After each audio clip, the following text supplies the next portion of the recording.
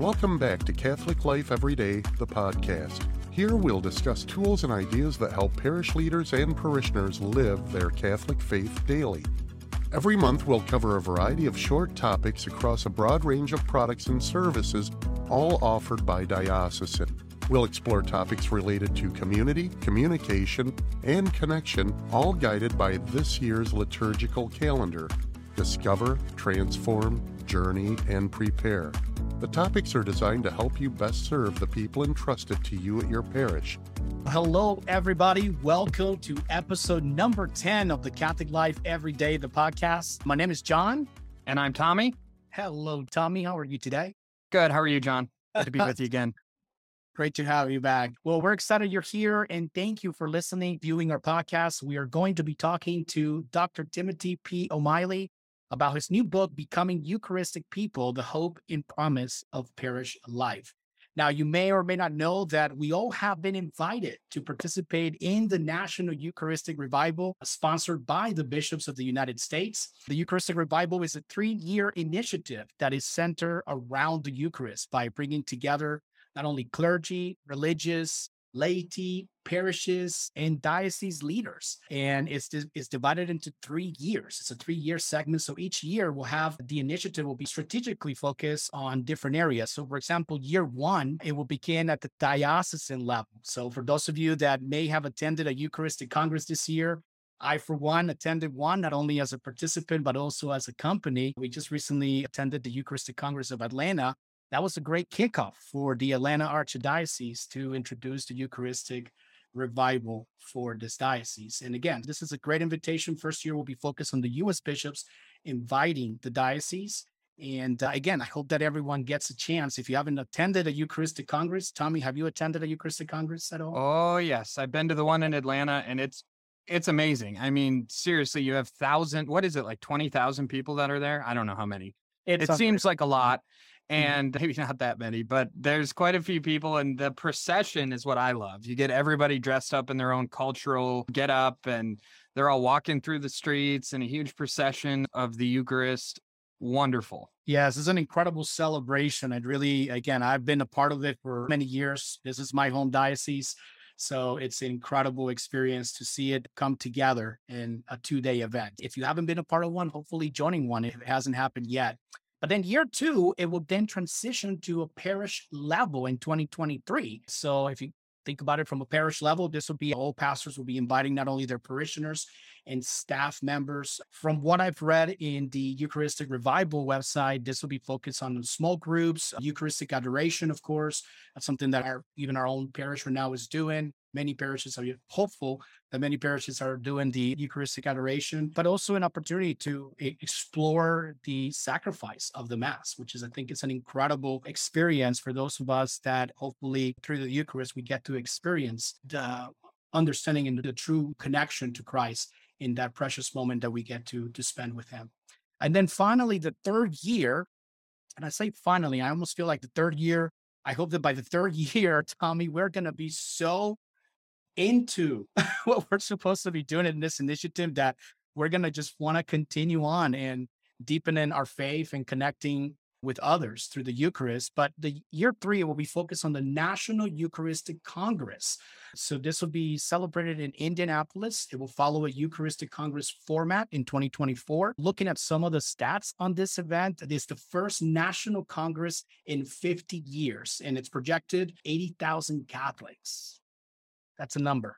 Bada bing, bada boom. Yeah, that's way more than the 20,000 that I think I totally misquoted. Well, you're not wrong. I think at some point, and maybe someone from the Archdiocese of Atlanta is here, they'll correct us. They're going to be like, yeah, you gave really big numbers. Yes. But I know at one point it was maybe 20,000. I don't know. But yeah, 80,000. That's huge. 80,000 together with all the Catholics around the world and celebrate the Eucharist. Love it. I'm looking forward to that. It gives me the goosebumps thinking about the expected attendance of that incredible event. Now, mark your calendars. There is a date set for this incredible event. It's July 17th through the 21st in 2024. So again, if you want to learn more about the Eucharistic Revival, please visit eucharisticrevival.org. And hopefully you can there's an incredible FAQ that they made available through the website. So feel free to visit that, and hopefully that'll address your questions. I'm hoping that we're just preaching to people that already know about it. But for those of you that don't know about it, again, this is a great opportunity to can learn about this incredible event. Now, Tommy, this is a special episode today, as not only do we get to share with our listeners, viewers, what this great initiative is about and in the preparation that, of course, in many parishes probably are going through right now, but we also get to talk with Dr. Timothy O'Malley this afternoon. You excited? I am very excited. Yeah. Thank you for joining us, Dr. Timothy. It is wonderful to have you here. Thank you for your book, which I have devoured over the past week. That could be very dangerous to devour.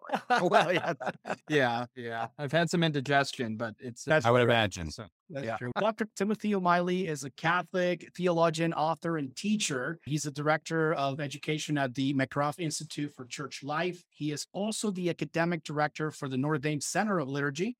O'Malley also serves as an executive member of the Eucharistic Revival and a theological consultant for laity, marriage, family life, and youth with the U.S. Conference of Catholic Bishops.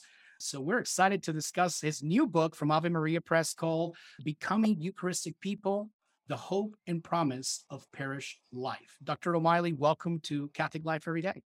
Oh, thanks so much for having me. It's great to be with you. Wonderful. Thank you for taking the time to join our podcast and sharing this wonderful book. Just like Tommy said, I was sharing with him prior to us starting today that I'm the kind of reader I'm a timed reader, 45 minutes, an hour, focus, come back to it later so I can really truly absorb it. But I got to tell you, after 45 minutes of reading, I didn't want to stop with your books. I wanted to continue on. So great writing, great content, and I'm looking forward to sharing this with our audience today through this podcast. So thank you for being here. Oh, thanks so much. That means a lot. Now, Tommy, will you be so kind to lead us in prayer today? Yeah. Let's begin in the name of the Father and the Son and the Holy Spirit. Amen. Amen. Come, Holy Spirit. Lord, we thank you for the gift of your life, your love, your peace that you give us every single day. Help us to just take a moment right now in your presence to invite you into our hearts, to our lives, to be transformed by the peace that you bring us. We thank you for the gift of the Eucharist that we have here with us in every single Catholic church in the world, for the ability to literally consume you, to be as close as possible to you. We thank you for all these gifts, for the gift of the church, for the gift of your life. We pray that you would help us in our different jobs, the different things that we do, to be good disciples, to be good communicators of your word. Inspire us with your Holy Spirit to reach all nations and all people. We ask all this in your name. Amen. Amen. Amen. In the Father and the Son and the Holy Spirit. Amen.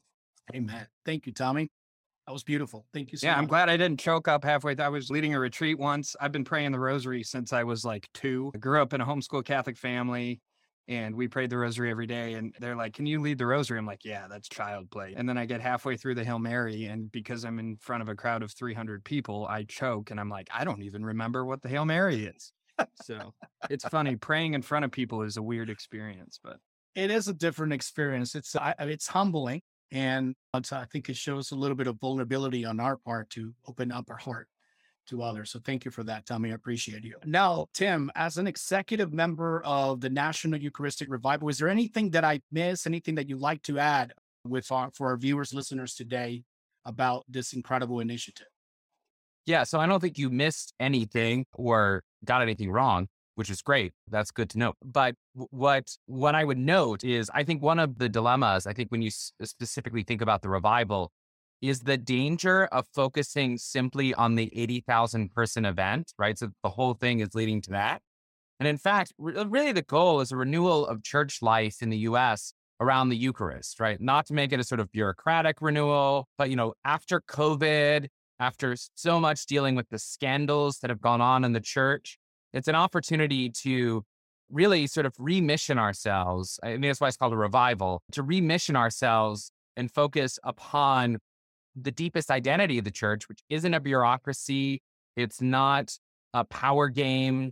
between clerics or lay folk. Rather, what the church is the mystery of love revealed on the cross. And so the hope is that after that event, there's actually a lot of creative, charismatic renewal that unfolds in the life of the church at all sorts of different levels, because we focus upon the Eucharist rather than strategic planning alone or whatever. So that's nothing you left out, but I think that's one of the hopes that the executive team has relative to the revival after the national event.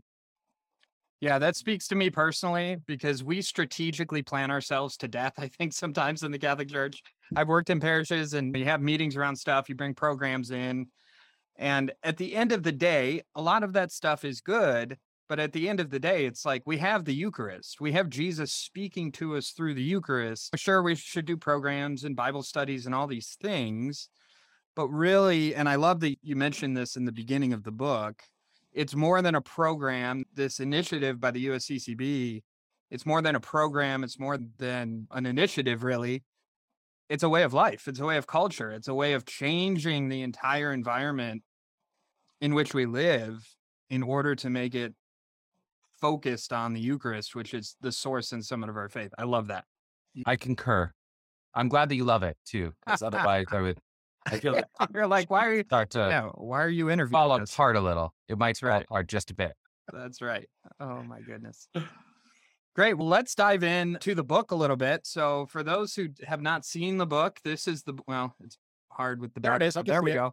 There's the book. Please go and get it. It's excellent. It's a fairly easy read. I think I finished it in about 4 hours, which I really love. I mean, the content is rich, but it's fairly easy to get through, which I enjoyed. But in basically how the book is set up, so you have it set up with these 4 dimensions of Eucharistic culture. So I want to ask you, Tim, which one is your favorite, and can you expound on it a little bit?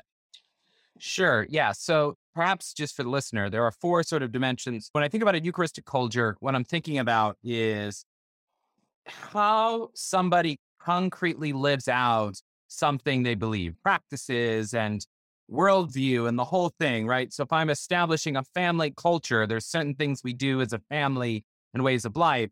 And so I have 4 dimensions, I think, of a culture that I want to highlight, that when I would say, a parish is Eucharistic, right? If there's reverent worship, if there's an integral Eucharistic formation. In other words, it doesn't just stop when once kids receive First Communion, but it continues throughout the totality of your life. That it's not a privatized event, right? This is not, okay, we celebrate the Mass on Sundays for an hour, and then immediately I leave the parking lot in a race to defeat my neighbor as quickly as possible to get out of the parking lot. Right? It extends into the life of the family, into work, even into Eucharistic processions. And then lastly, it's marked by Eucharistic solidarity, or more profound communion with your neighbor, right? All your neighbors, right? The parish is a neighborhood and not just a church. And so you've asked me to choose my favorite. It's somewhat difficult, but I think the first 2, the reverence and the solidarity, go so deeply together, right? Pope Benedict XVI once said, Pope Emeritus now, but once said that a Eucharist that does not result in the concrete practice of love is intrinsically fragmented. And so Eucharistic solidarity, or friendship with the neighbor and the hungry and the thirsty, is so closely linked to our reverence of Christ in the Eucharistic presence. And so I think those 2 go together as bookends, and in essence, everything else flows from them, right? From the reception of reverence in reverent worship that leads into more profound love of the neighbor, and then back again into sort of more reverent worship. Yeah, I love this because I myself am kind of a closeted traditional Catholic, if you will. Grew up in a very traditional family. My whole family goes to traditional Latin Mass. I love the traditional Latin Mass myself. It's probably my favorite form of the liturgy. But my wife does not like it as much, in that she can't understand it very well. And so we go to Novus Ordo. And so I have my foot in both camps. But I'd love for you to talk about this a little bit, because I think in our culture right now, especially in the church, we're seeing kind of liturgy wars rise up, if you will. And I think I read that you were at one point director of liturgy at Notre Dame. Is that correct? No, so I am the academic director for a Center for Liturgy. Happily, I don't plan a liturgy at all. So okay. Nobody hates me except for when I write. You don't get any of the mean emails. I don't, But I get other mean emails, but correct. Yes. okay, yes. So could you talk about that a little bit, about just where we're at as a culture in the church, I guess, around the liturgy, how there seems to be a lot of kind of friction going on, and how I think what you mentioned in your book, and I think this is very good, is that we need to get back to just reverence, reverence of whatever liturgy you're doing. If you want to say you're a traditional mass person, or if you're a Novus Ordo person, or whatever you want to say, really the key here is the reverence part of how we are walking with God, really. Yeah, I think, first of all, the church has been in this sort of conflict over liturgy for really the last 35, 40, 50 years. Well, 50 years now. And this conflict is, in some sense, I've grown to see some respect for it, because I think it's part of the reception of a council, right? If you look at after any council, there's a little bit of fighting and things will go back and forth, and we'll see what things look like in about 250 years on this point, if the world still exists. But on the other hand, some of it is really quite mean-spirited, right? So what it becomes is camps and ideological camps, right? So that the Reformed liturgy is intrinsically bad and leads to irreverence, which leads to immorality. That's where I get emails from, because I'm I suppose in many ways I'm an old-fashioned Vatican II Catholic of a sort, right? I don't like polyphony and chant, preferably in the Mass, but when push comes to shove, it's the Reformed liturgy that's been the bread and butter of my life. And so it leads to either sort of a total rejection of that, or it leads on the other end to sort of, I've often found, like, folks who are more attracted to traditional things, that the reaction to certain generation is to dismiss them right away. They're Pharisees, they're rigorists, they don't really care about what's happening. I think what Pope Francis did in his most recent letter on liturgical formation was trying to get us back to basics on this, which is that something happens in liturgy that's real, right? It's real. Reality is at stake here. Lives are transformed. The Lord Jesus Christ offers himself, and we offer ourselves back in return. We receive the body and blood of Christ. The priest is doing something that is significant for people. And so what I define reverence not as this practice or that practice, although I think it involves stuff and matter. We have bodies and we worship God with bodies, not just, it involves like attending to the quality of our music. But it's really the bigger question is, does your parish celebrate the Mass in such a way that people recognize that something very, very real and important is taking place there? Or does it feel like play acting or something like that? So that's sort of my definition of reverence, right? You're communing with the living God. And does it look like you're communing with the living God is another way of thinking about it. Yeah, almost like, is there something different going on here? Like when you walk into a church and you attend Mass, is it different from anything you could get anywhere else? We talk about the sacred, or being sacred as being set apart. And I love how you talk about this in your book. You mentioned banality and the kerygma, that it's like, this can't just be commonplace. It can't just be like, I'm a Catholic, so I go and I know the prayers to say at this point, and I kneel here because I'm supposed to, and stand here but are we actually participating in this most important thing that we can do? And is it so reverent that you're taken outside of there's like an awe, there's a wonder. Can you speak to that a little bit about, especially those couple paragraphs you have about banality and the kerygma? Yeah, I think one of the dilemmas is that I often have heard the major critique of liturgies, often as they're celebrated today, is that they're banal, or they're kind of, well, it's sort of like cliche. It's a nice way of thinking about it, right? So you kind of expect the same things to happen. The homily unfolds. You're like, okay, I know what the priest is going to say. Yep, he said the thing I thought he was going to say. The hymns have the same sort of images to it. It sometimes sounds, to be honest, some of the music that's sung sounds a little more like ditties from a commercial or something like that. And it has a kind of banality to it. People get bored at it. These are all things that happen. I think part of restoring the banality, to make an unbanal liturgy, something that doesn't suffer from banality, is returning to the kerygma, right? Who's there? What's at stake, right? And this is what I think Pope Francis did genius in his apostolic letter on liturgical formation he just released.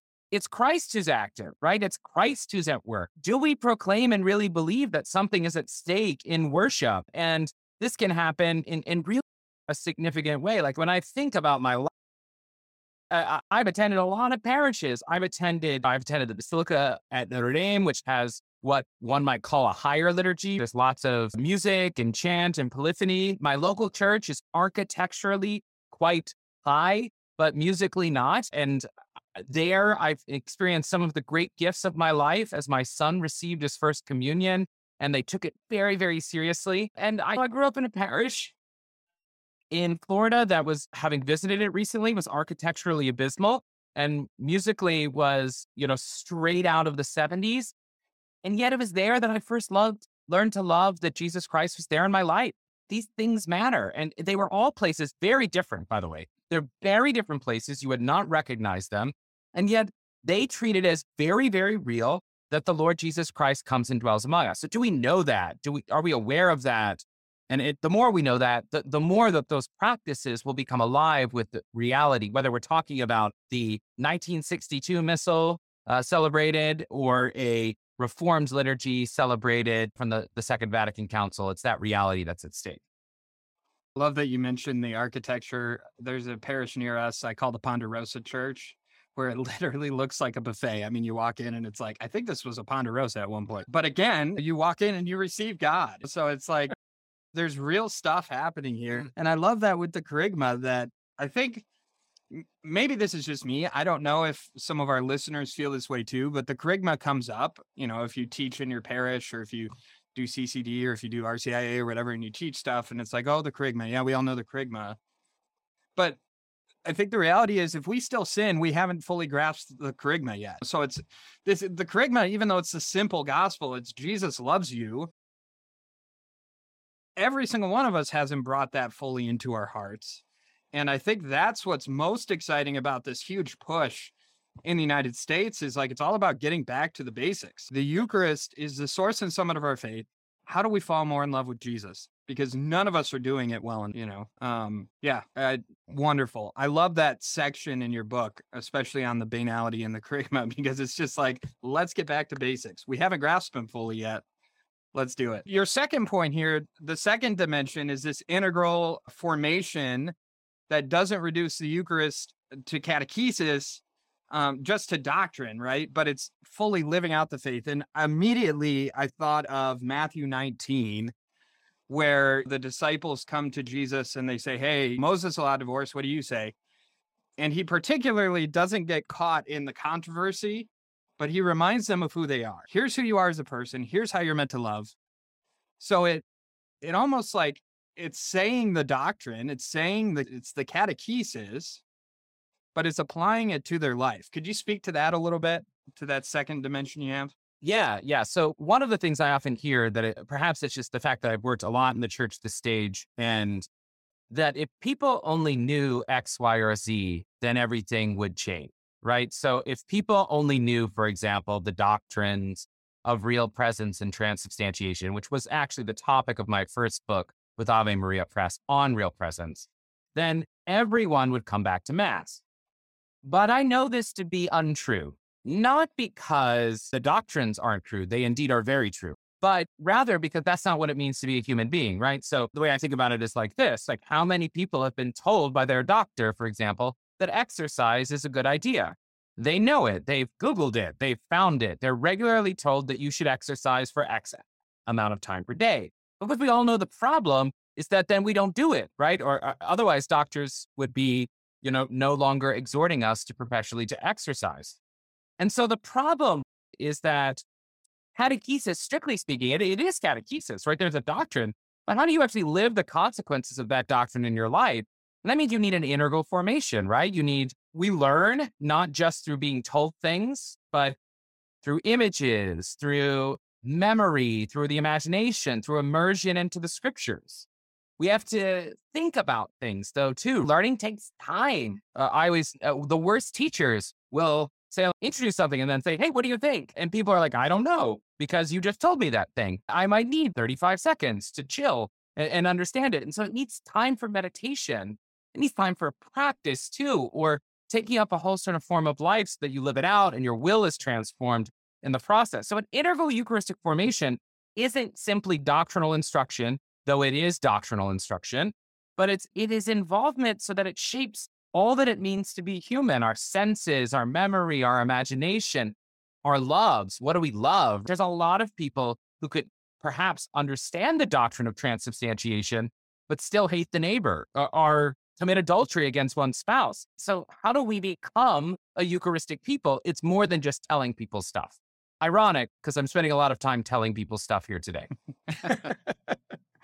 Oh, but we love it. Yeah, I think back to my high school days where, again, grew up in a homeschool family. I was the guy who could quote the Baltimore Catechism to you, but I wouldn't say I was in love with Jesus until my probably first or second year of high school. I went to a Steubenville retreat and experienced the love of God through the Eucharist.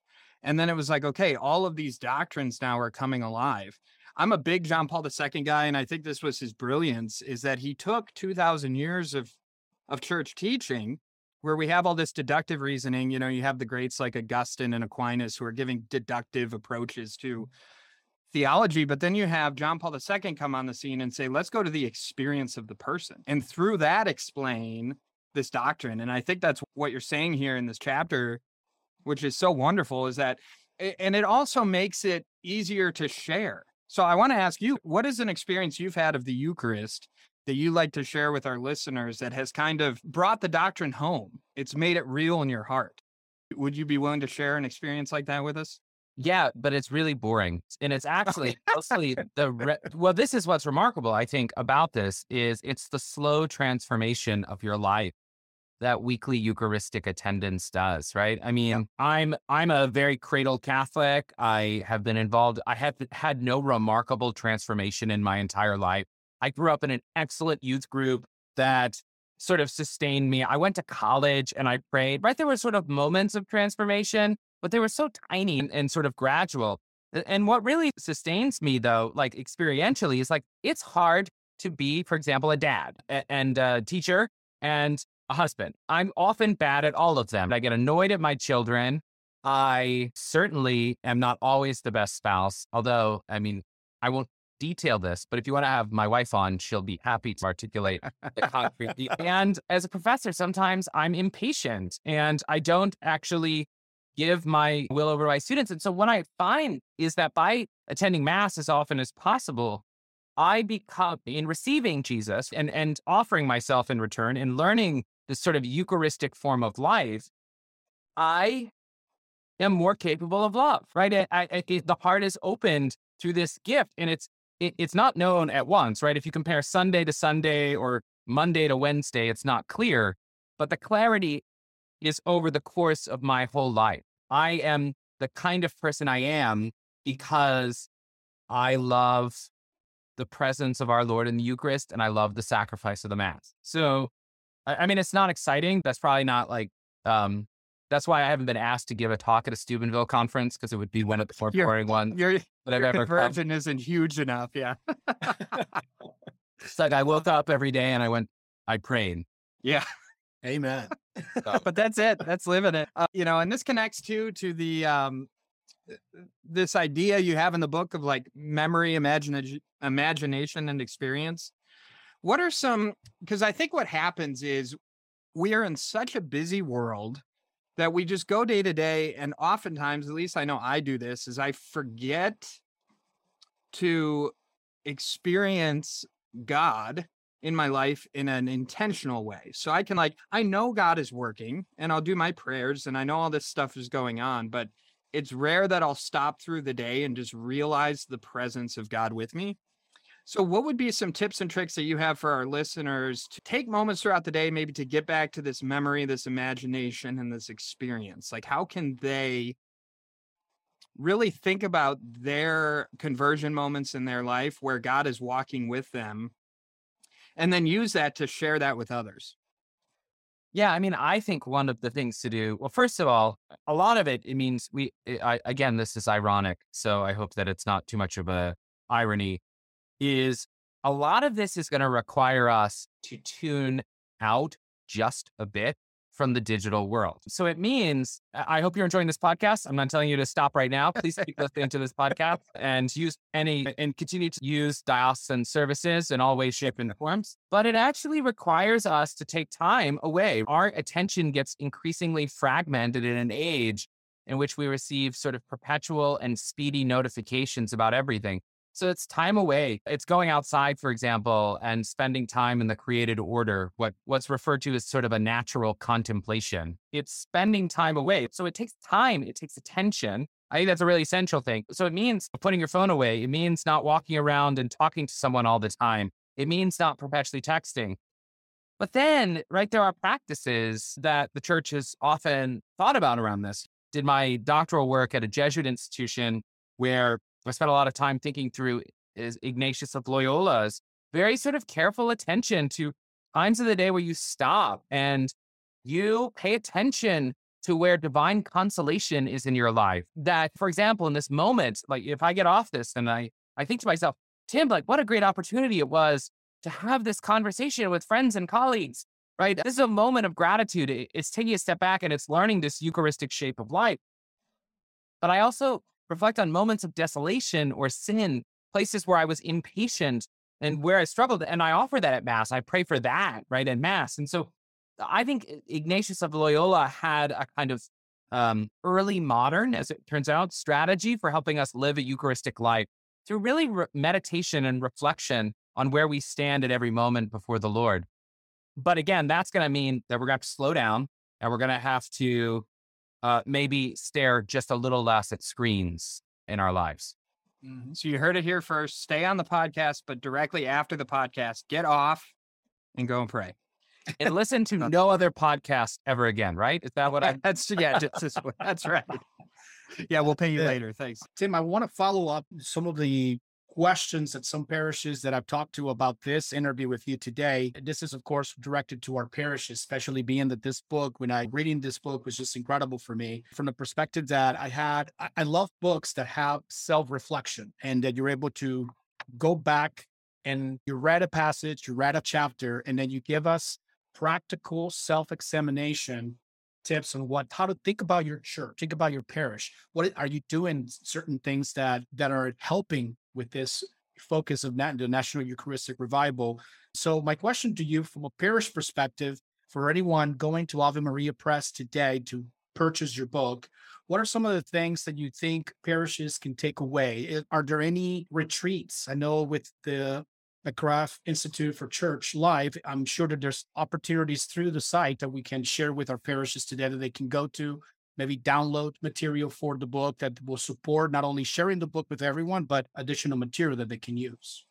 Yes. So because the book is taking place over the course of the revival, which has been well expressed as a multi-year process, we're developing resources as we go along. So, we already have, first of all, Ave Maria Press realized that they really want parishes to engage in this process, and the cost, the books are very beautifully designed, but they make them then a little bit more expensive than a lot of parishes can have for everyone. So they're designing a less expensive version under $3 so that parishes can buy them in larger quantities. They wanted me to articulate that today.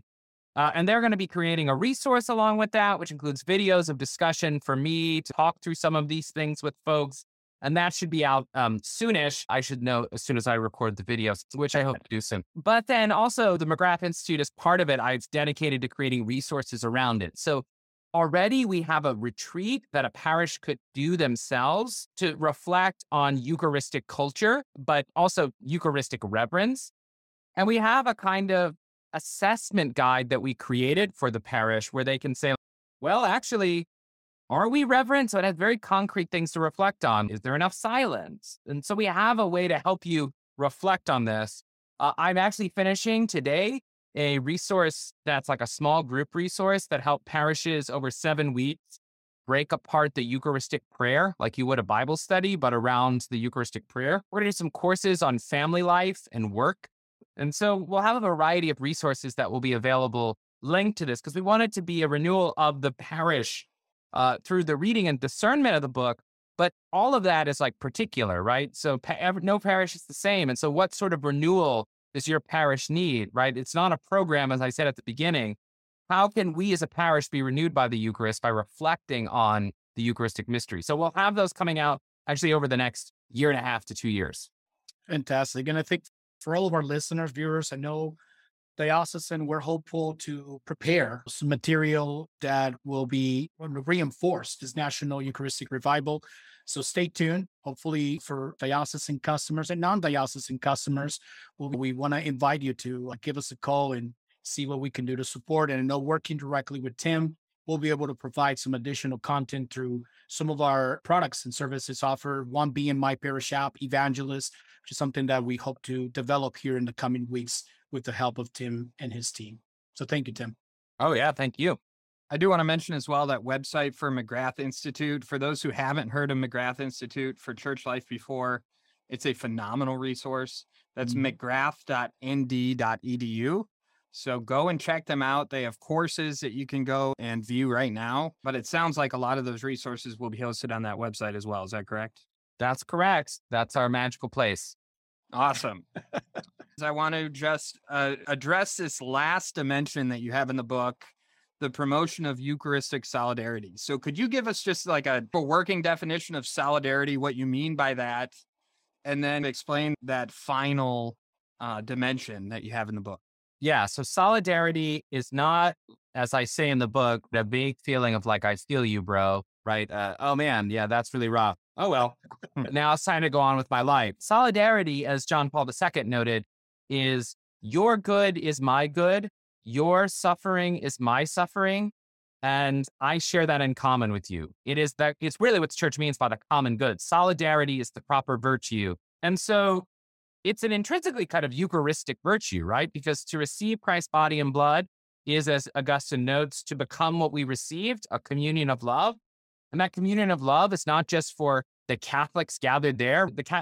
Our goal is not to create a sort of sanctified space, we the holy versus you, the miserable, right? It's the neighborhood, it's space, it's time, it's history that's to experience this Eucharistic mystery. So the joys and hopes, the sufferings of our neighbors, they're ours. The way I think about this in the parish is it's got to start actually pretty close to home. Do you even know who's in your parish? Do you know their name? Do you know anything about them? I think COVID revealed how little we knew about each other. I mean, we went digital. You had no idea what was going on. But do you know your neighbor? But then second, do you know your neighborhood? The parish is not a building.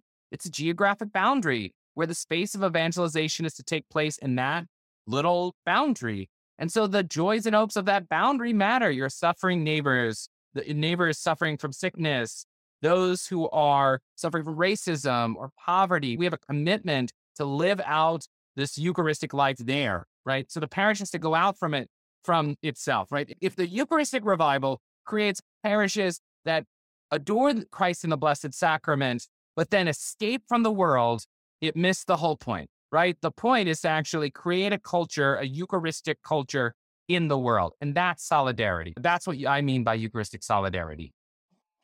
Yeah, that's even clear just in the liturgy. At the end of the liturgy, it's funny. I always use this in confirmation class where it's like sometimes the kid's favorite part is when it said the mass is ended, go in peace. And it's, oh, the mass is over. We can go get donuts or do whatever now. But the idea is you've just received God, go and share him with your community, with your world, with your people. So it's like you said, and I think you've mentioned this in the book, like if you're leaving mass and all of a sudden drag racing to get home or honking at your people to get out of the way, it's okay. You missed something. So yeah, I love that. Promotion of Eucharistic solidarity. You had a quote by John Paul II I want to share just to inspire people about this book. It says, in the light of faith, solidarity seeks to go beyond itself, to take on the specifically Christian dimension of total gratuity, forgiveness, and reconciliation. One's neighbor is then not only a human being with his or her own rights and a fundamental equality with everyone else, but becomes the living image of God the Father, redeemed by the blood of Jesus Christ and placed under the permanent action of the Holy Spirit. When I read that quote in your book, I was just like, oh, this is glory, right? Because it's true. Our neighbor is not just, we can think of everyone as equal, right? As human beings, but it goes beyond that. They're a living image of God the Father. Do you want to speak to that a little bit? Yeah, I mean, that is, I often hear, so in my book, Real Presence, that I did for Ave Maria, I often hear a clash said like, okay, it's not about adoring Christ in the Blessed Sacrament. It's about recognizing Christ in the poor. I always think this is a very silly dichotomy that's presented, right? Of course, it is adoring the hidden Christ in the Eucharist that brings us to bend the knee before the presence of Christ in the neighbor, right? What do we see when we look at the Blessed Sacrament? We see nothing, right? You see, as Simone Weil, a Catholic philosopher, an almost Catholic philosopher, I should say, she was on her way when she died. She noted that the thing about the Eucharist is that it's the most nothing form of bread you could imagine, right? It's at least in the Roman rite, it's nothing. It looks like totally empty, and there's no force and violence to it. And yet there we say that like total love dwells, right? It's the opposite of force, right? God doesn't say, if I was God and I was to become present among you, as I always tell my students, you would know it, right? There would be fireworks. I would underline it. I would ensure you bend the knee to me. That's what I would want if I was God. That's not how God works. God gives us the freedom to respond in love. And so in the neighbor, when we see the neighbor who is the living image of God, right? Of God the Father, the living image, there's a worshipful dimension of our care for this neighbor, right? It's not, okay, there's ethics and then there's mass. No, like this is the whole thing. To adore the hidden Christ means that you learn to adore the hidden Christ in the neighbor. And to me, this is integral to Catholic life. It's integral to the life of the saints. You never meet a saint that's like, I love the Eucharist, but I hate the poor, right? Or vice versa. Like, I love the poor, but man, the Eucharist is a waste of my time. That you don't meet these people. There's a reason you have your Francis of Assisi's and now your Dorothy Days who are potentially being canonized. They get this. They understand the union between the two acts. And the more that we keep them together, the more evangelizing the church will be. Amen. John, do you have any questions from anybody on Zoom so far? I do. I have a question related to resources. What books or resources would Dr. Tim recommend favorites to foster a deeper love of the Eucharist in our own lives? Oh man, it's a really hard question because there's a lot of books Exactly. on the Eucharist.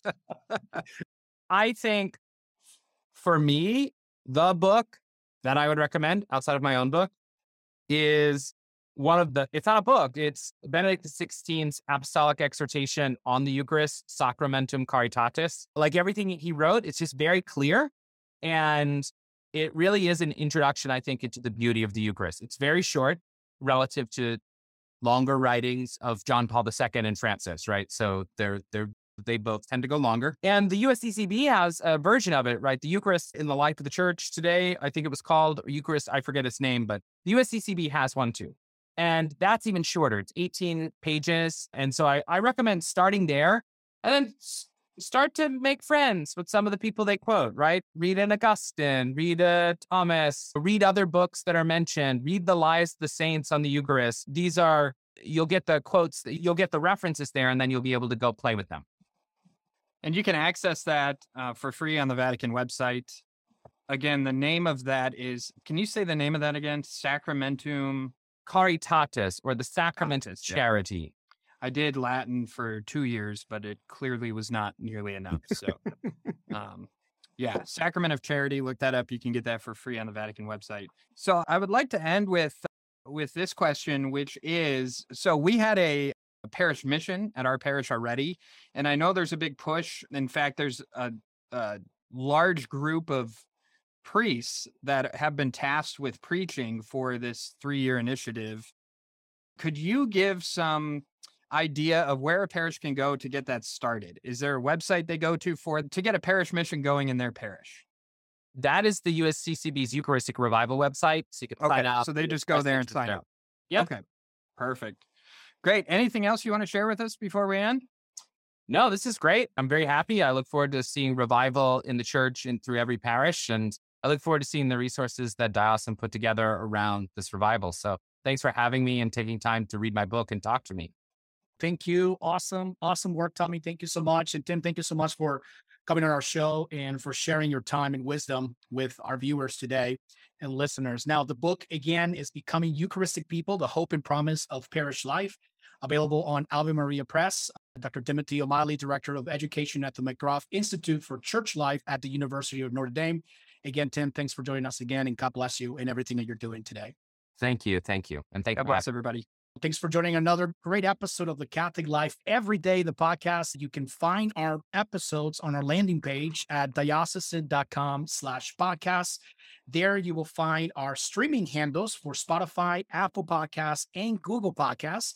And don't forget to subscribe and bookmark diocesan.com/podcast to check in often. Thanks for joining us at Catholic Life Every Day, the podcast. Please visit diocesan.com/podcast to listen to today's recording anytime you'd like. And be sure to bookmark this page to check back often. We have some fantastic topics and speakers joining us this season, and you won't want to miss that. Catholic Life Every Day, the podcast, is produced by Diocesan. For more information, please visit diocesan.com/podcast. And don't forget to find and like us on social media at facebook.com/diocesan publications. On behalf of the Diocesan family, have a wonderful day, and may God bless you all.